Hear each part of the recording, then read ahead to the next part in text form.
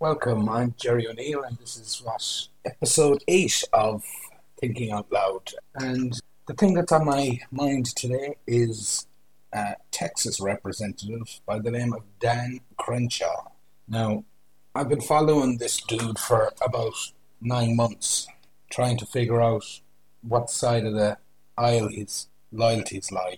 And just given everything that's happened in the last 24 hours, right up to the last hour, where we're in a situation where all the main news networks have called the presidential election in favor of Joe Biden. One of the main issues for the mainstream media, I think, is to get establishment Republicans to recognize their call and establish some legitimacy around their decision so that they can push the narrative of the presidential election forward, whereby they get a groundswell of support that, Trump should step aside. We know that Donald Trump is not going to step aside, and that there are a number of federal cases going before judges around the country on Monday morning with regard to various voter irregularity allotted swing states. Now, I might get into that in a while, into detail about some of them in a while, but what I noticed was Dan Crenshaw came out on Fox News yesterday. It could well have been on programs, but he's kind of started to talk in the language of President-elect Joe Biden, and that, if he's won, we should, get on with it. One of the things about Dan Crenshaw, he's a former military guy, I think a Navy SEAL. He was injured in battle, and he came to national prominence. Saturday Night Live did that tasteless sketch on the fact that he wears an eye patch and has been serving his country. He handled it very well in terms of he didn't try to make a lot of capital out of sketch, and even I think appeared on a subsequent episode, the comedian who made the faux pas, if you like. However, I've been curious about Dan because he's always been a bit middle of the road during the Trump presidency. He seems to me to be another one of these Republicans who's got a lot from Donald Trump in terms of publicity and support, but has not really returned much to the Trump campaign or presidency, and this appearance on Fox News kind of semi-legitimizing the voting process to date, the vote counting to date, and this idea that this election is kosher, which it's clearly not. But the reason I started looking into Dan a number of months ago was that I was very curious to see how he got funded for his first congressional campaign. And that's when I did a bit of digging, and I'm just going to read a piece from an article that I wrote about a super PAC. The article wasn't much to do with Dan Crenshaw, and I didn't really highlight his involvement with this super PAC because I was writing about Jeff Bezos and Bloomberg backing a super PAC that had somebody that was loosely tied to the Epstein saga that was drawn out during the summer with Ghislaine Maxwell. But I just want to read a couple of lines from that article that I wrote, just to give you some background on this With Honor Fund. So I think it's useful to say that the With Honor Fund is a who's who of multimillionaire and billionaire. So let me just dive into it. I think it's accurate to describe the With Honor Fund as a Jeff Bezos-backed fund that began life sometime in 2017. It's been funding a curious mix of characters that seem to have something in common, but we'll get to that in due course. Sometimes the With Honor Fund acts for a candidate, as in it funds it, and then occasionally it acts against a particular politician. It does seem to have a penchant for supporting a number of candidates that were in the military, though, both in 2008, 2000. I just want to read out some of the House candidates that they've supported. So in 2018, they supported Dan Crenshaw to run to the House to the tune of $853,000. Now, there's a whole list of other candidates that they've supported, and they're a mix of Democrats and Republicans. Now, most of the people that are supporting this are kind of heavy Democrat funders. They're not normally people you'd associate with backing Republican candidates. But you can see that Jeff Bezos contributed $10 million to this fund. Abigail Wexner, who is I think either the daughter or wife of the same Wexner that was involved with Jeffrey Epstein, contributed $2.5 million. Now, and there's a number of other Bezoses. I don't know if they're daughters or sons of Jeff Bezos that are down for $500,000 apiece in funding to this With Honor fund. So it's, and Leslie Wexner has personally given $300,000 as well as his wife's $2.5 million. So that was the interest for me at the time, was that Leslie Wexner's name was in the papers a lot because Jeffrey Epstein managed Leslie Wexner's affairs, or he was a financial advisor to Wexner, and a lot of the alleged wrongdoings of Jeffrey Epstein occurred in or close to the Wexner mansion in Ohio, and that was the reason for me writing the article at the time. Now, I just want to dive into something else about this super PAC, is that Michael Bloomberg was also somebody that has contributed to this fund over time.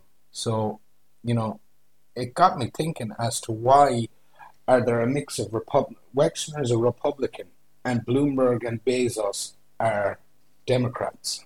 Why are they pooled together in a With Honor fund to fund a mix of Democratic and Republican military candidates? And my summary at the time was that it's just an example of the billionaire class trying to control the states. They don't really care what party is in power, as long as they feed the interests of the globalists, and they're not either too far to the right or too far to the left.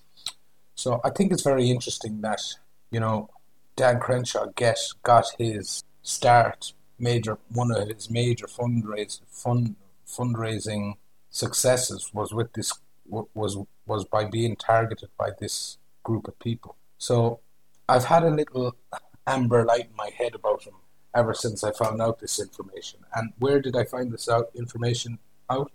If you go into opensecrets.org, it's a website that tracks all the campaign contributions to candidates. You can find out all about the super PACs, who funds them in each cycle, and that kind of thing. Now, the curious thing is, Dan got funded in 2018, and obviously he's been an outstanding success as a congressman. He's got both the national profile, he's intelligent, he's a big hit on the main podcast streams that are on YouTube. So his profile now is national, and I've no doubt that he at some point will probably be talked about as a candidate for president. Maybe not in 2024, maybe in 2024, but definitely his time will come.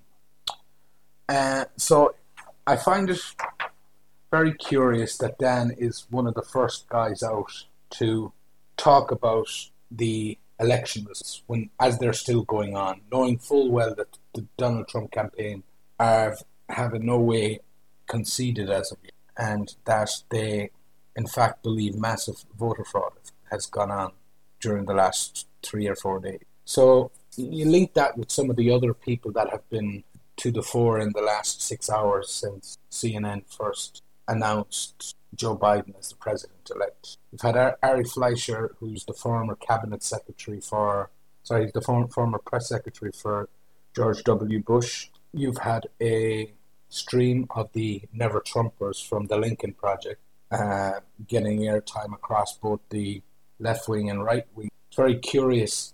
Chris Wallace had a segment basically that talked on Fox News that started talking about the Biden agenda, as if there isn't massive concern about the results of these election. But it was very curious to me that he had Dana Perino, former George W. Bush press secretary as well, I think, and very middle of the road Republicans who are not likely to push too hard against the mainstream media's calling of this election in Joe Biden's. There seems to be a consensus in Washington and New York about moving this narrative on quickly so that it gathers. And it's going to be interesting to see how soon it is before the narrative gets to the point where they're claiming that Donald Trump refuses to give up the presidency, because that's where this is all headed. They want to legitimize themselves as the people that can decide who's the president, which is 100% erroneous, and quickly move to a situation where they could possibly try to force Donald Trump out of the White House before January the 20th. It's completely ridiculous.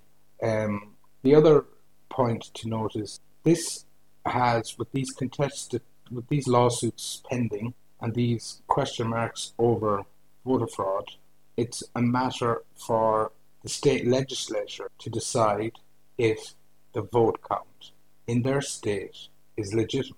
That's how any election gets decided, and that's how this election is decided. No state legislature at this moment in time has rubber stamped their results. Now, I would say there are many states that will rubber stamp their results very quick, because they were done by the book and were more or less finished on the night of November 3rd. But there are at least 10 to 12 states where there are massive question marks over the result, and also massive question marks over as to whether illegal votes were counted. Now, Trump has limited resources to prove that there have been illegitimate votes unless he gets one of these lawsuits, particularly in Pennsylvania, to find in his favor. So what he's done with his personal lawyer, Rudy Giuliani, is there's going to be a lawsuit lodged on Monday morning which claims that no Republican poll watchers were allowed to watch the mail-in ballots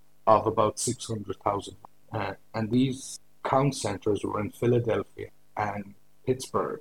Now, there's no surprise that also these are the two areas of the state that were heavily in favor of Joe Biden. But it is undoubted that there's huge question marks about the chain of events surrounding a number of these vote dumps in Biden's favor, where we saw his vote share go up massively in 100,000, 200,000 tranches to virtually no votes on the Trump end. Now, maybe it's legitimate, but, maybe it is, but there is serious question marks at the very least over the transparency of how those votes were counted. If they are successful on Monday in granting the courts agree with them basically that those 600,000 votes did not follow a legal chain of command, if you like, in how they were counted and whether they were legitimate, they could be thrown out. Now, if they were to be thrown out, that would be a major victory, and Trump would win that state. If Trump gets Pennsylvania back in his column, he's got a major chance of getting back in the race. So everything will really depend on the results of Pennsylvania and that lawsuit. There's very little open to him unless he can get poll watchers that were in Detroit and Michigan and Milwaukee and Wisconsin to come out and say they saw voter fraud going on a massive scale. Because at this stage, he needs evidence of massive voter fraud, a systemic methodology utilized by the Democratic Party, instigate voter fraud. If he doesn't have it, he's not going to win. And I say that as somebody that's his supporter, because as we speak, Joe Biden has 74 million votes. Trump has 70.5 million votes. It's nearly a 4 million vote difference between Joe Biden and Donald Trump. So while Donald Trump has undoubtedly performed excellently in increasing his total number of votes by nearly 7 or 8 million in this election, you have to also say that Joe Biden has a 4 million vote lead nationwide. To to have any legitimacy, he needs to prove mass voter fraud. And I'm not, the months ahead might establish that, but he needs to establish it in the next 48 to 72 hours. And if he doesn't, he's not going to be the president on the 21st of January. And that's the bare bones of it. Now, just getting back to Dan Crenshaw and the Republicans, I would say this about the Republican Party. Established Republican parties are making a grave mistake if they think that once Trump is gone, they'll have great success in 2022 and then after that in 2024.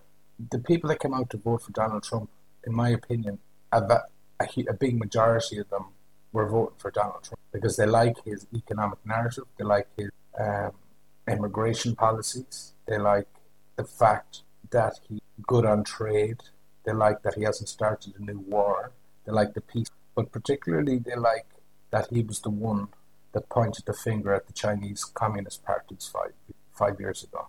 And time has only proven him right. One of the things that I noticed is that the Chinese English paper version called the Chinese paper, the Global Times, the English language version, 25 or 30 minutes after Biden was declared president-elect, announced that somebody in the Biden administration or Biden campaign had told him that the United States would not have any further sanctions on China over their stance in Hong Kong. That is an amazing statement to come out with, because I think if the United States allow what's happened in Hong Kong to be established as normal, and still give access to China, still allow China to use Hong Kong to get Western capital, that China are just going to invade Taiwan in the next two. They're just going to take over that jurisdiction. I suppose they see it as part of China, but I don't know for how many decades Taiwan had been a self-governing entity. But the next step for China after Hong Kong and the security laws they passed there and basically have made it an integrated part of China.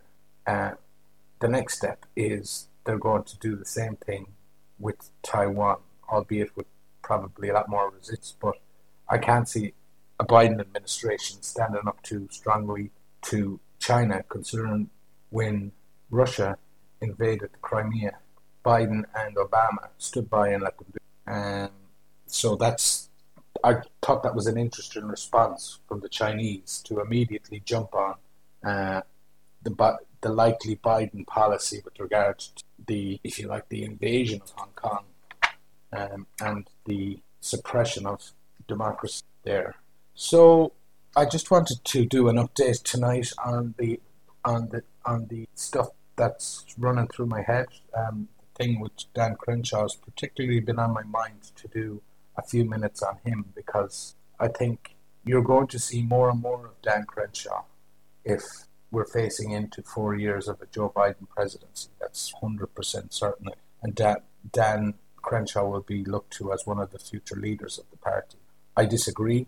I think Trump, if he is unsuccessful, the first thing he should do is establish a new political party in the United States. I actually think he should announce in the next 72 hours, and if he gets support from the Republican Party, that's exactly what he's going to do, because I think he should use the opportunity to cement this odd coalition of people that he has built. And I don't mean it's odd, it's unusual, but he seems to have made great inroads with a certain element of African American, a huge chunk of the Hispanic population, and widespread support with the working class whites in the United States, who feel that nobody in Washington, and they have seen through the lies and deceits of what they're being told by their local politicians, state politicians, national politicians, and the media that kind of are in cahoots with them. So these people are not going to remain in an establishment Republican Party that isn't got a heavy taste of populism and the concept of America First. I don't think America First is the go-to slogan for over half the Republican Party, half the elected Republican Party. And I think it's a slogan that they will quickly discard if President Trump is ultimately unsuccessful. But I would think one of the things that Trump could do in the next couple of days to garner support is to privately tell senior Republicans that if they think they're going to win the runoff senatorial elections in Georgia, using or abusing his support base in January, they have another thing coming, and that he's actually established a national populist political party. I think that is a legacy that he could be proud to leave behind, either whether through the handful of populists that are already in Washington that have kind of already taken the Trump agenda on board and are vigorous proponents of it. People like Matt Gaetz, people like Jim Jordan, people like Devin Nunes, people like Elise Stefanik. These, in my opinion, should be the future of the Republican Party, and they should be the leaders of the Republican Party, and I'd be very uncomfortable if they are not the leaders of the party going forward. My gut feeling tells me they will not be, and that if anything they'll be made to suffer for having been Trump supporters. So if I was Donald Trump, I would gather all these people together. They're hugely vocal and hugely supportive this week, and I would put this idea to them, because I think it's a concept and a party that would get very quickly off the ground and would very quickly, especially in the current climate, marginalise the Republican Party. If it was launched successfully. In the interim, I would use it as a threat for all these establishment politicians to come out very forcefully and say they don't accept the mainstream media's version of events with regard to this election. As to why they are so quick to want to declare a winner in this is beyond me, because there is no rush. There should be no rush to judgment. Let this all play out. There's plenty of time to let it all play, because an answer is not really required constitutionally until the first week of December. So there are at least 4 weeks to play around with on this. So, and I think they should use that time. But we shall see. This could all, if the narrative continues the way it started in the first 5 or 6 hours, this could all end by the end of the weekend, and Trump could be forced into a concession. I don't see it myself. I think he's going to fight it and fight it hard, but he needs an awful lot more support from the establishment Republican Party. The speed with which the old guard Republicans are coming on TV networks to give legitimacy to the result would worry me if I was working on the Trump campaign. It would really worry. We'll just have to wait and see how that develops, but I would say the narrative will either win or get killed before Monday morning. So we'll know pretty quickly. Anyway, that's all I wanted to say on tonight's version of the podcast. We'll just keep it quick because I'm keeping an eye on it going along, and I'll leave it at that for tonight. Hopefully, anyone that listens to me regularly can follow me on Twitter at Vox Deplorables. Email me at voxdeplorables, VOXDEPLORABLES @gmail.com. I'm on Patreon. If you just type Thinking Out Loud into Patreon, you'll find all my podcasts up there along with some of my writing. So I'll leave and wish you